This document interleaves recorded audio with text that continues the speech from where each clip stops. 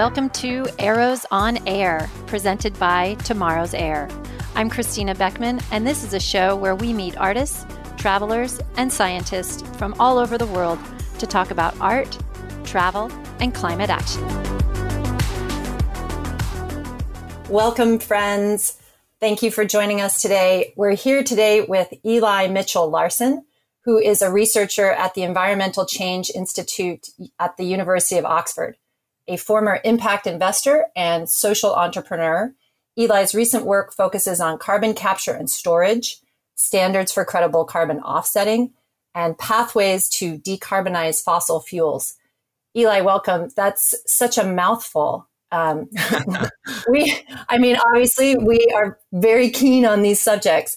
Break that down a little bit. What are you studying at Oxford? Sure. So I'm part of the 1+1 MBA program currently at Oxford, which means I did an MSc in environmental change and management. And I focus specifically, before not then transitioning to my MBA. So I work primarily on questions about permanent geological storage of carbon and negative emissions, and really what the role those actions will play in achieving net zero carbon emissions. So basically, I would say I'm an environmental generalist who's been sucked into the quagmire, or I shouldn't say quagmire, the interesting world of carbon removal, CO2 offsetting, and these questions that we know we need to answer if we want to make travel carbon neutral and other activities we do as well.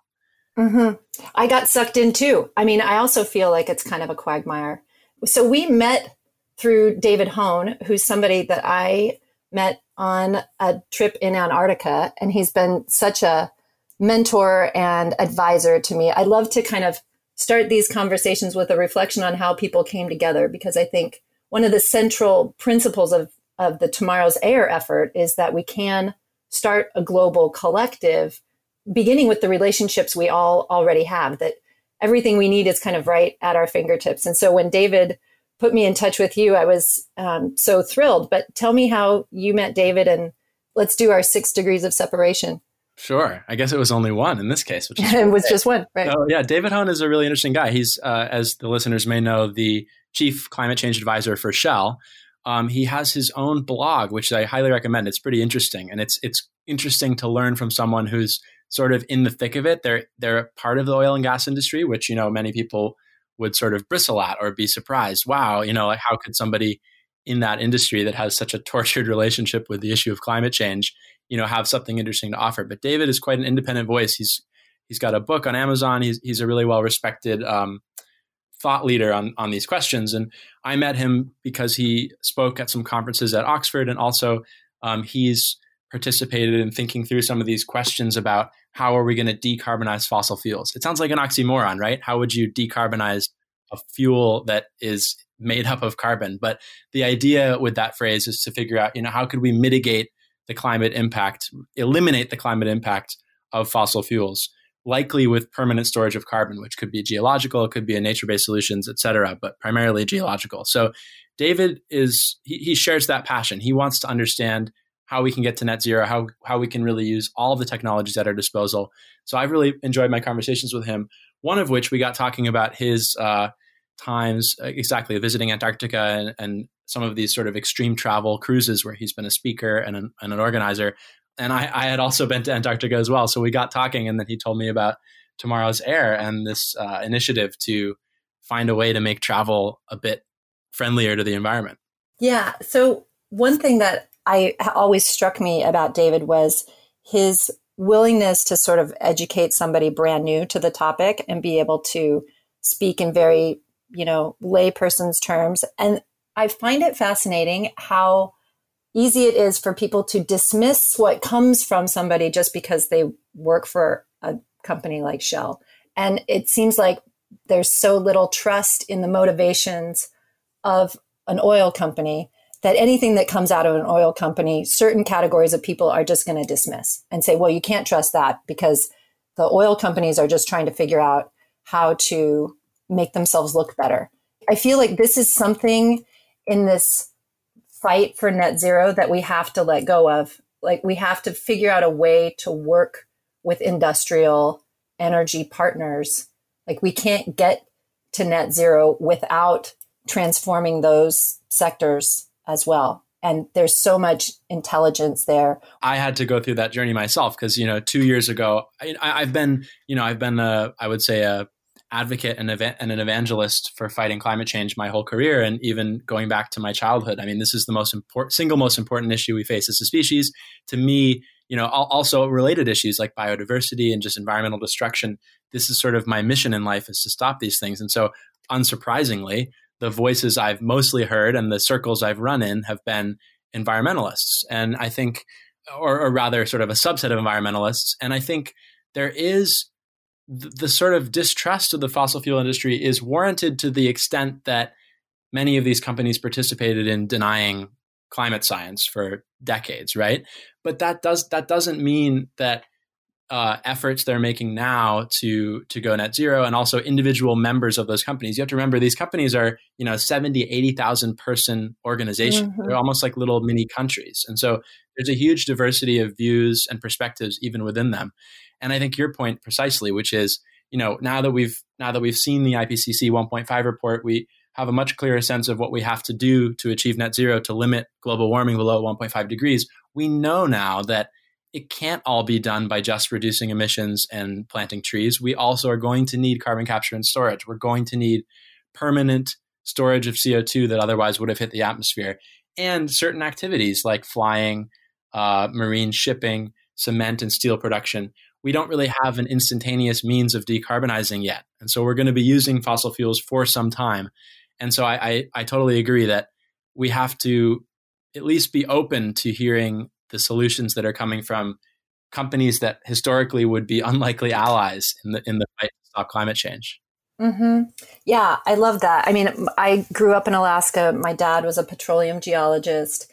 He ended up spending most of his time in science and in studying geology, but I often say I come from a long line of land rapers. And there's so much history in my family, my father, my grandfather, people who were searching for fossil fuels. And I appreciate the sort of how you can be an environmentalist and also be a petroleum geologist looking for oil that you want to extract. Those two things can live together. And now we need to engage, reach across the fence. I feel like there's just this enormous opportunity for us to figure out how to work with those kinds of people and those kinds of companies. Yeah, it reminds me of an experience I had last summer. I was doing my dissertation research in Norway, which is obviously a heavy petroleum-dependent state. Mm-hmm. And I was interviewing all these different members of government and industry, et cetera, to understand their views on carbon capture and storage and how they sort of thought the Norwegian fossil carbon resources could be decarbonized. And it was mm-hmm. interesting to hear all these people that were, in their 50s or 60s or even older who had been in the industry. In the 1970s or 80s, if you majored in geology, what were your options? You could be an academic or you could work in the oil and gas industry. And, we could say that maybe by the late 80s, that was when we started to know about climate change and what fossil fuels were doing. But it was a limited subset of people. There were some kind of crazy conspiracies there, right? Where Exxon and others actually knew that information and withheld it. But nevertheless, most people were just joining these companies because it was a great job and they were contributing to economic growth, and there was nothing wrong with it. So if you think about these people that began their careers that way and have a wealth of knowledge and expertise, I mean, the oil and gas industry moves like a volume of fluid, which is mostly water, every day. Or, that's massive in comparison to how much CO2 we need to manage. In other words, these are companies that know how to manage large volumes of fluids, and why not harness that expertise to manage CO2? Because that's really what we have to start thinking about it as. It's managing CO2. It's managing the stocks and flows of this substance, which is a huge issue. And I think that's part of it, is just recognizing that we shouldn't demonize people for certain earlier career choices. We should certainly demonize companies for lying, but right. We have to sort of put certain things behind us and decide how we're going to move forward. That's exactly it. Tell me, so you mentioned Norway. I've been to Norway a couple times. It's so beautiful and sparsely populated. And I know you also have done a lot of traveling yourself. Say a little bit about some of your global travels. Yeah. So when I first heard about Tomorrow's Era, I was so excited because I thought, this is the first kind of concerted effort I've seen to build a movement around making travel climate neutral. And that was sort of something I came to really slowly because, I think travel has been a huge part of my life. I hadn't traveled very much up until I got to university, but I ended up joining a singing group called the Whiffenpoofs. And go back to that. Sorry, this is going to be the title of our show. The Whiffenpoofs? Oh, yes, the Whiffenpoofs. It's an a cappella group. So it's basically a bunch of people joining together and singing sort of a cappella. In other words, no instruments, arrangements of pop songs, old songs, etc. But this particular group has been around since 1909. So it's got quite a history. It's got a lot of relationships and connections around the world. And the sort of centerpiece of the experience was we actually went on this massive trip. It was a 3-month world tour where we actually, over the course of 6 months, we visited all 7 continents. We sang, I should say, on all 7 continents over the course of a year. We also had the opportunity to sing for President Obama, some other heads of state, like in Madagascar and really bizarre places. So it was just an incredible experience. I was so lucky and fortunate, and it was just so bizarre that I got to basically travel the world by singing. It was a shocking experience where they brought us into a room and sort of arrayed us for a photo. And then at the last minute, they asked those of us in the center to move aside and make room for the president and the first lady. And until that point, we didn't even know they were going to come into the room. So it was a really powerful moment and a great experience. Incredible. So were you wearing suits? Were you like how? We had we I'm such an Obama fan. I've got to get deeper into this a little bit. Yeah, we wore these. We wore basically white tie and tails, which is sort of a early 20th century satire, I suppose. But we also wore those same white tie and tail outfits when we did our trip to Antarctica, and we were on expedition. The expedition, I think it's called, is the cruise, the name of the company, and we went ashore and sang a few songs, and then we noticed there was this penguin highway. These penguins were walking up and down this hill. So we had basically planned ahead for this, and we took off our outerwear, which was, to keep us warm in the very cold Antarctic climate. And we lined up behind the penguins and took this photo op of us in our tuxedos with the penguins in the foreground. So that was probably our crowning achievement in terms of a photo op. I'm stunned, speechless by that. I love it so much. I'm going to chase you down for the photo. Just being exposed to such amazing opportunities to travel. It's something that, not a lot of people have the chance to do. And it was such a bizarre sort of confluence of getting to sing and travel, et cetera. And I think what happens later on, and you've mentioned this in our previous conversation, is, once you start to learn about the environmental impact of travel, particularly long distance or extreme travel or all of these trips, it's really surprising and shocking. And it really gives you cause for pause. And I think we've seen that in the public conversation about flying and travel.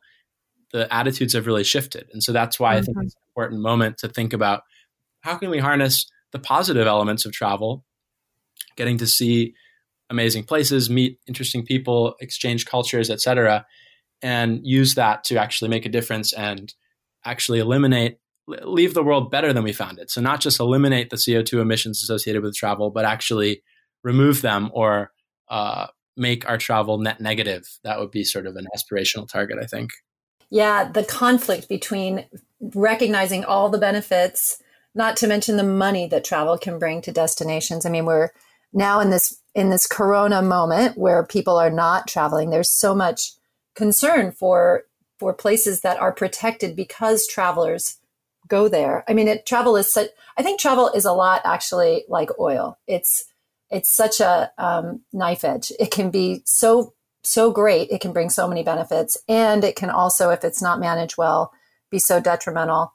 So yes, the notion that we need to clean up all the, there's not just the damage that we do currently. There's also all this damage that we've unwittingly done. This notion of, which David really, helped me start to understand that there's carbon in stock, that the atmosphere is finite, that it's full, and that travel has been contributing over these many years. And, when the Microsoft announcement came out and Microsoft was saying, we want to clean up all the carbon that we've emitted since our company was founded in 1975, I was like, yes, this is kind of, I hadn't thought of tomorrow's air in that stark term, but I was like, this is actually kind of what we're after. We want to clean up what we've put into the atmosphere that continues to warm our planet for generations, even if we stopped everything right now. There's a lot to unpack there. That's really interesting. I think the main insight that I think you've drawn out that's really powerful is just the nature of CO2 as a cumulative pollutant. In other words, a substance that once it's released effectively persists forever, right? There's very slow geological processes that draw it down, and there's other geological processes that reintroduce it. But largely speaking, all of the CO2 that we've emitted since the 1850s or whatever is still in the system, whether it's in the oceans or the atmosphere. It's still in circulation.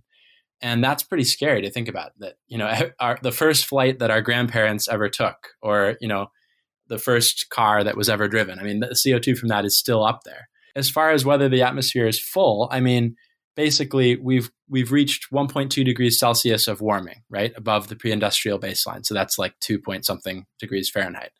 And we're trying to keep warming below 1.5. So to the extent that we're happy, I mean, obviously we're not all happy. Even 1.5 degrees of warming can be really detrimental. It can, destroy low-lying small island nations, et cetera. But, speaking very roughly, to the extent that we're roughly happy as a species to limit warming to 1.5 degrees, we haven't gotten there yet, right? We're still under 1.5 degrees. So the amount of CO2 in the atmosphere isn't necessarily too much, right? It's enough to cause 1.2 degrees of warming and no more. Now, there is a chance, I think a very small chance, that we've already passed some kind of reinforcing feedback that will continue to warm by virtue of releasing, I don't know, methane clathrate. So there's all kinds of ideas around that. But I think the general consensus is that we haven't hit that yet. And so something like committing to removing all the CO2 you've ever emitted, I think, is really valuable conceptually. But actually, until we get to 1.5 degrees, we've still got some room left, so to speak. And I think we have to be realistic about that we haven't reached net zero yet. And so we are going to continue to add CO2 to the atmosphere. And that's where this idea of carbon budgets comes in. The idea that there's a finite amount of CO2 left, a budget that we can spend until we reach 1.5 degrees. And there's an additional budget that'll take us to 2 degrees. We don't know those budgets with absolute precision, but we have a pretty good sense of it. And so I like to think of it as, how are we going to spend that budget before we've basically run out of the opportunity to use the atmosphere as a place to put CO2. And so the priority is getting to net zero emissions so that we're not adding any more. Then we can talk about, how much less CO2 we want than that stable level. But I think the priority is just doing everything we can to get to net zero. Eli, I love how, when you speak, it's simple and clear to me. Let's hear about carbon offsetting. In travel, this has been a very big part of the conversation, particularly in the adventure travel community where I come from, which is really the heart of adventure travel is companies that are passion driven, that truly do care. These small businesses are putting it all on the line to try and be as helpful as they can to the communities and the environment. And carbon offsetting our industry has been leaders in offsetting, and we're proud of that. And now we have this conversation coming around offsetting, around removal. Can you sort of break that down a little bit? What's the difference between offsetting and removal, and where are the fine distinctions there? Yeah, no, let's dive into that. I did have one question, though, which was just sort of for you, Christina, observing adventure travel. When do you think people started basically packaging offsets with these sort of elite travel opportunities? Like, when did you start to see that as a common practice? I'm just curious. Well, yeah, a few companies have been doing it for a while, a few leaders. Natural Habitat Adventures is one company that was carbon neutral beginning in 2007. They were in the vanguard. At our last conference, at our Climate Action Leadership Studio in Sweden, we had a session in which a French company was explaining their journey to offsetting and how they got to a point where they were bundling the offsetting within the trip price and sharing that even though it cost more, their travelers were grateful. I would say it's recent. It's like the past couple of years. Yeah. And now the Adventure Travel Trade Association is working on a program also to enable offsetting for smaller companies. We've got a bulk purchase going. And so we're encouraging companies to start doing that on behalf of their travelers, because travelers have not trusted offsets. It was like travelers aren't understanding offsets and aren't doing it. And so we're going to do it for them. And then we're going to have this branding possibility for our company. We'll be able to show how values driven we are. And consumers want that. So that's actually terrific. So I don't want to discourage offsetting. I'm a fan of offsetting and I'm a fan of removal. And I feel like we're introducing this. There's so much education and inspiration that has to be done around removal and how to build that narrative with a community that has put so much heart and soul into offsetting. It's like that, all that is good, and not to diminish the value of that, but also kind of layer this new dimension in there. Yeah. Well, yeah, it's offsetting is such a thorny topic. It's such a controversial topic. Every few months, I reread the journalist George Monbiot's article on offsetting, where he famously compared carbon offsetting to the medieval Catholic practice of selling indulgences, right? Where you could basically buy your way out of sinning. And he did a pretty good job. This was over almost 15 years ago now, basically tearing down the concept of carbon offsetting and just saying, this is a moral hazard. It's just an excuse to keep emitting. The projects aren't doing anything, blah, blah, blah. And a lot of his criticisms still hold and are still valid. Many others have been, I think, well addressed. But I think it's important, to kind of see that harsh criticism and ask yourself, okay, what actually is offsetting? Why do we need it? So I think we'll start there maybe and just say, well, you hear about this term net zero. Everybody's talking about net zero emissions. Well, think about what that means, right? It's net because emissions are still going to be going into the atmosphere. Even once you've achieved net zero, whether it's for your own personal life, your own personal travel, whether it's your company, whether it's your country, or whether it's the whole world, the meaning of net zero means however many units of CO2 you're emitting into the atmosphere, an equal and opposite amount of units of CO2 is being stored, right? And that's what net zero means. And so as long as there are people who are not eliminating their emissions and who are paying someone else to remove emissions or reduce emissions, that's an offset. So there's nothing, we've already agreed as a species and as a global culture that the idea of offsetting makes perfect sense. If it can be done right, it totally makes sense to pay someone else to do something if you yourself can't do it, or if it's cheaper for that other person to do it. So that's fine. I think the idea of that gets to the fact that CO2 is not just a long-lived pollutant, it's a well-mixed pollutant, right? As soon as CO2 is emitted in Chile, within a few months or whatever, it's well mixed into the atmosphere. And, you wouldn't be able to isotopically trace exactly the source of something necessarily. Like it's one big storage space, the atmosphere. So your point about carbon removal. So when we think about offsetting, there's two ways to offset, right? You yourself, the person buying the offset, are continuing to emit, but you can pay someone else to do one of two things. You can pay them to reduce their emissions. So they're emitting some CO2 and they're going to reduce them by some means, and you're going to pay them to do that. Or you can pay them to suck CO2 directly out of the atmosphere. And actually, so that's the first is called emissions reduction, and the second is called carbon removal. And they're both types of offsetting. So carbon removal is really just a form of offsetting. It's another way to offset. And it has certain characteristics that make it different from emissions reduction. But from the standpoint of the atmosphere, if a ton of CO2 is being reduced, in other words, if you've paid someone and they've successfully avoided emitting that 1 ton of CO2, or if you've paid somebody to suck a ton of CO2 out of the air, those have exactly the same impact for now on the climate system. And that's a really, really kind of tricky point, I think, but it's an important one to remember.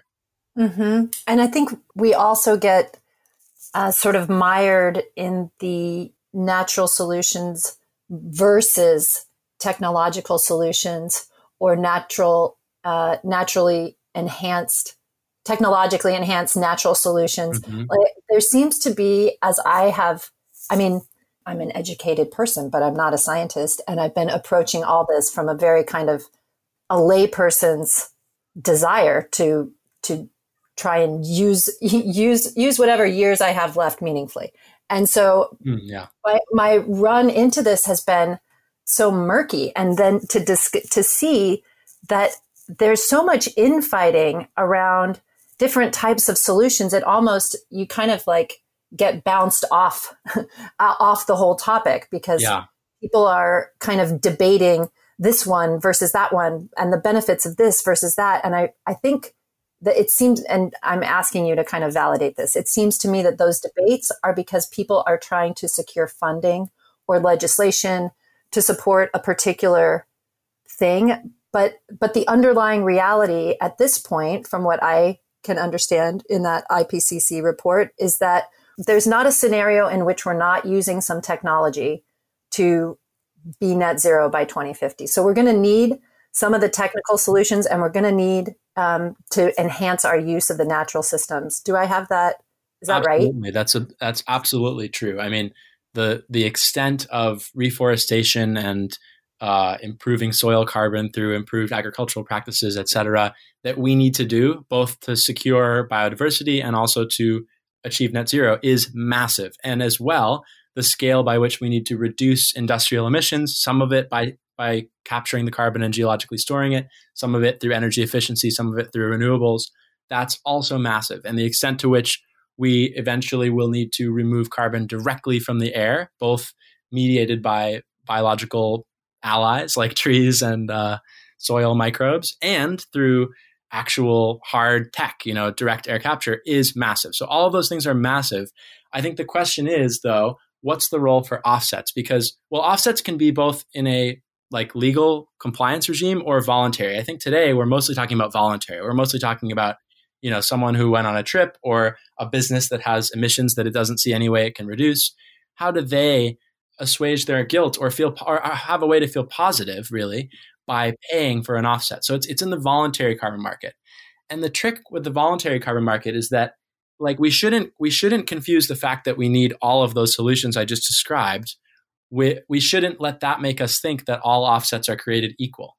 Sadly, they are not. And that's been a big problem. That's, I think, why a lot of people have a very negative impression of offsets, because maybe they, bought a flight from some large US airline, and at the last minute in checkout, they had an option to click a little box and say, do you want to offset all the CO2 for $2? And they said, sure. They just clicked it. And what is that? $2 is maybe 1% or 2% of the ticket cost. It just seems so cheap. It seems too good to be true. And I think people have also sort of heard indirectly or directly about, examples of carbon projects that were meant to generate offsets that didn't do anything, right? That the project failed. The trees never grew. The action that was taken was later reversed. I mean, there's just a lot of trust involved, and I think the level of trust is very low because it has been a bit of a Wild West. There's been so many different players doing these projects. So although we need all of these technologies, we have to be really aware of what we're paying for when we're buying an offset, and how do we sort of pick the best offsets, really. And unfortunately, that isn't yet sort of an off-the-shelf, super easy thing to do. And that's something that I think I am trying to work towards, and others as well, is to try to make those definitions more precise and hopefully build a framework that others, perhaps Tomorrow's Air, can build sort of criteria around to make it clear to someone who, as you say, doesn't have the time or the interest to go into the details of what makes a good offset, what makes a bad offset, to be able to trust a brand and actually trust that what they're paying for is really going to stop climate change.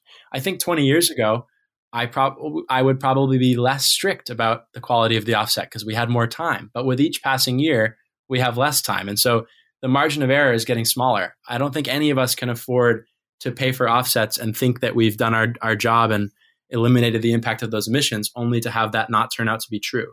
I mean, generally speaking, when we're trying to reduce emissions, we try to do the cheapest things first, right? So we try to do the low-hanging fruit while we can, and that way our dollars go farther and we make faster progress toward combating climate change, and we go to the more expensive stuff later. And I think the part that I really like about Climeworks, and remember that not all direct air capture does end with permanent storage. I think you have to separate the way that the project captures carbon out of the air or from whatever source, and what it does with that carbon later on. Because, just as likely, the application might be pumping that CO2 into a greenhouse to help increase plant growth, right? So it's not a guarantee that they're geologically storing it. So you have to kind of understand that. And I think in some cases they are, which is exciting.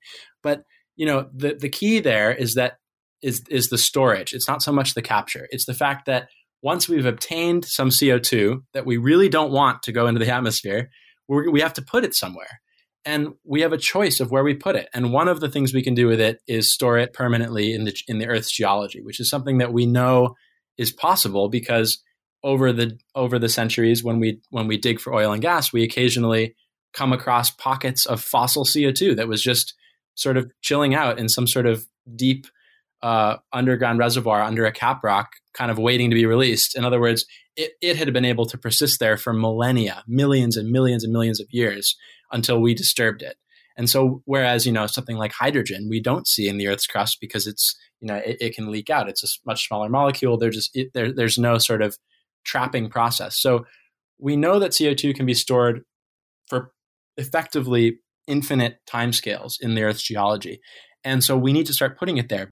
The central principle that I've been working on with my supervisor, Professor Miles Allen at the University of Oxford, is this idea of progressive escalating geological storage. So in other words, once we reach net zero, however much carbon we're taking out of the ground, we had better be putting exactly that much, if not more, carbon back into the ground, right? What comes out must go back. That's sort of the obvious end state that we're going towards.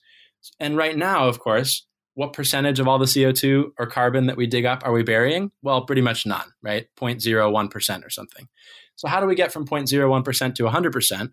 Well, that basically means every year we increase the percentage of the fossil carbon that we've dug up that we store back in the geology.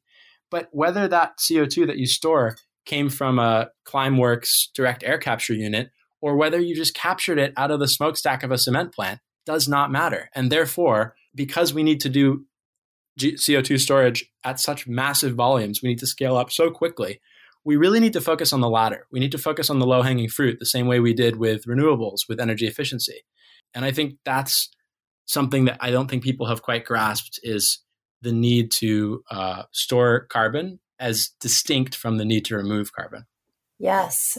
So as we think about our kind of education campaign and messaging, that's one of the points that we can start to bring more to the forefront of the conversation. The key thing, I think, is the permanent storage. I think that's a really important piece to harp on. And that's maybe where we can get some fun messaging with art and songs, et cetera, that can kind of make clear in a more accessible way just that it's about the end state of the CO2. It's about what happens to it. Mm-hmm. If it reaches the atmosphere, it's going to be there basically forever. So the alternative is capturing it somehow and storing it forever. And we have to be careful about how we store it, but we actually have the technology to do that. We know how to do that. We know how to monitor that to make sure that it stays there. I want to build on this a little bit, but I want to go first back to where you grew up. I think you're from Maine. Is that right? Yeah, that's right. And your dad was in construction? Yeah. So what I hear in you is like this very practical, like back to basics sort of comprehension of what needs to be done that seems like I can visualize a dad who's in construction sort of influencing some of this thinking. Yeah. What was it like in Maine, and what's your dad's name, and what's he doing now, and what does he think about what you're into? Because he probably uses a lot of cement. Yeah. So my dad's name is Chris, and he's had a pretty varied career. He's worked in real estate development. He's had some startups where he did CNC machining, all kinds of things. But what he's been doing lately is basically home energy audits and retrofits. So it's basically the front lines of combating climate change in the sense that it is the cheapest thing you can do to reduce your emissions, which is insulating your house. It's like the last mile. Yeah. And so I think that did kind of rub off on me as just, a sort of rational, practical approach to solving problems. And, people in Maine spend a lot of money on fuel oil. Believe it or not, that's how people still heat their homes. And, growing up, we had that as well. We also, lived in a sort of wooded area. So we cut trees and heated with wood as well. But I think, so maybe that's another thing that you get when you grow up in Maine is you're a bit more cognizant of your energy use because you're paying a lot for this stuff and you're trying to keep warm in the middle of the winter. It's something you definitely think about. And so you kind of, it was less of a leap for me maybe to think about these questions of where energy comes from and where these materials come from. And kind of getting a bit of the emotion out of it, right? Like it's attractive to think about sucking CO2 out of the air, or to think about, let's just do all solar and wind, forget about cement and stuff. But if you can kind of take your initial reactions and your kind of intuition a little bit out of it and just say, what are the biggest sources of emissions and what are the cheapest ways to combat them? Then you can be a bit more agnostic to that. But anyway, yeah, growing up in Maine, I was really fortunate to have my mom and dad just living in a wooded area and being exposed to nature. And I think that's really what I trace all of my interest in this back to. And that's why I'm doing what I'm doing, is because I want to protect the natural world, is really, at the end of the day, what I think we need to do. Mm-hmm. You were also, and you made a reference to solar and how solar scaled up. And I've also been trying to learn about that. I read some of Jigar Shah's Climate Wealth book. And I think, were you in Nepal at one point also working on a solar project? Yeah. So I, after I spent some time doing impact investing, like basically investing in the kinds of companies that would reduce emissions, I shifted gears and joined a small startup called Sunfarmer. And Sunfarmer provides off-grid solar solutions to people in Nepal. So some of the listeners may have heard of Off-Grid Electric or M-KOPA, these kind of large, they're called pay-as-you-go solar companies. So the idea is it's in a country where a lot of people don't have access to grid electricity. I mean, people often forget that of the 7.5-ish, 7.6 billion people in the world, I think like 1.1 of them, like around a billion of them, don't really have any access to grid electricity. So if they're going to have any electrical appliances, they're going to run them off a diesel generator, perhaps, right? Or solar, that's the alternative. But they can't afford the upfront costs of those technologies. So the idea of pay-as-you-go solar is that you let them, it's just simple financing, right? It's just letting people pay in little bits over time as they're using the energy, because their first system is going to be fairly small. It's not something that runs, like I lived on a canal boat last year, which is like one of these long, narrow boats in the UK. And, you have solar panels on the roof of that, and you can't run, like a hairdryer or an iron off this stuff. You can run, you can charge your laptop, you can run some lights, like the sort of, the intensity of power draw is lower. And that's the same in these countries like Nepal. When you're working in off-grid areas, people are first going to get a solar system that lets them run a radio and some lights, maybe. And if you go a little bit bigger, maybe they can run a water pump. That was the main thing we worked on. Sunfarmer, the mission is and remains basically bringing clean energy to people in Nepal. And some of them are off-grid and some of them are on-grid. But regardless, it's really more, in a country like that, it's more about costs. People just need energy as cheaply as they can get it. And so what's really remarkable is that solar is actually competing against the alternatives that are otherwise available. So people are choosing solar not because necessarily they're concerned about the environment, but because it's the cheaper thing to do. And that's why we're trying to grow the business, is basically just to bring that to more people and scale that up. Mm-hmm. So you are working also, I think you have a business plan or a notion that you're cooking up. Do you want to talk at all about True Permanence, or just leave that for a wait and see? Yeah, sure. I mean, I guess I can't give details yet, but I can just say that at Oxford, we are working on incubating a vehicle that will allow people to support the permanent storage that I was talking about earlier. So it's basically a way for, as you said, the very important action of gathering up people that are willing to say yes, that are willing to fund permanent storage of CO2, and then pairing that with the providers that can actually do that. But whereas I think the existing efforts that we've seen are very focused on carbon removal, which of course includes a lot of nature-based solutions like soil carbon and planting trees, actions that are really important, but don't necessarily have that permanent storage attribute.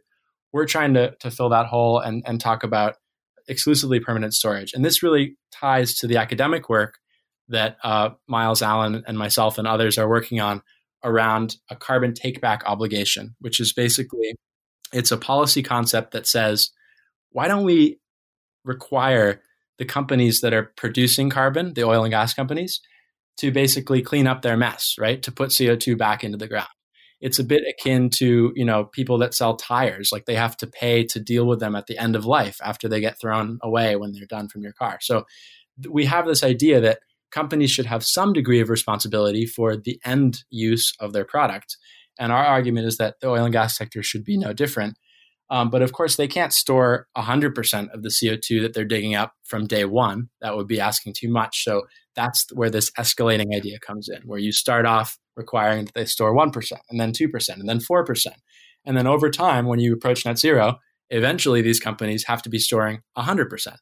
So what we're really doing is we're taking that sort of academic policy concept, which we're also working to introduce into the public conscience and also to policymakers.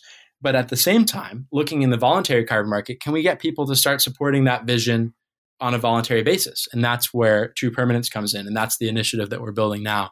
We don't have a website. We don't have anything for the listeners to check out, but maybe once we do, I can send it to you. You can add it to the show notes, and I'd be happy to follow up as well with anyone who's interested in learning more. So the voluntary markets gives me hope, because I think people do want to take climate action into their own hands. People want the voluntary markets are here. We're like raging for places to plug in. And I've gotten to know the community at Air Miners, and there are consumer products, and there are so many things that are being cooked up for the average person to be able to engage with. And that is it's one of the only, we're in this incredible moment with coronavirus, and we've got actual race riots in the United States right now. There's so much to feel desperate about that I feel like, oddly enough, climate action is where I feel the most hopeful, because I see so much innovation and entrepreneurship and passion. It's like, well, all is not lost, actually, because there's so many fired up, brilliant people. Absolutely.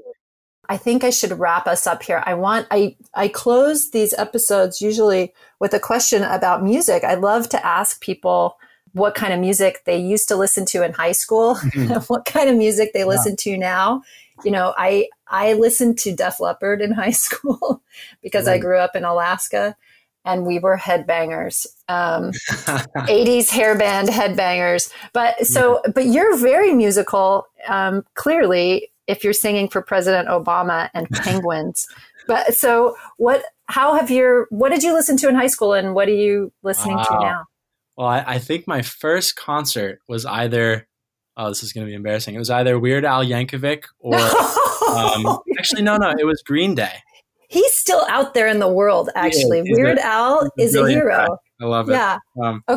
Green Day, that's cool. I listen to, Weezer, Red Hot Chili Peppers, that kind of alternative rock kind of stuff. But then I think over the years, I got more into folk music, and even like traditional sort of a cappella singing, like Appalachian folk music, or like medieval kind of ballads and stuff like that. That's really interesting. Amazing.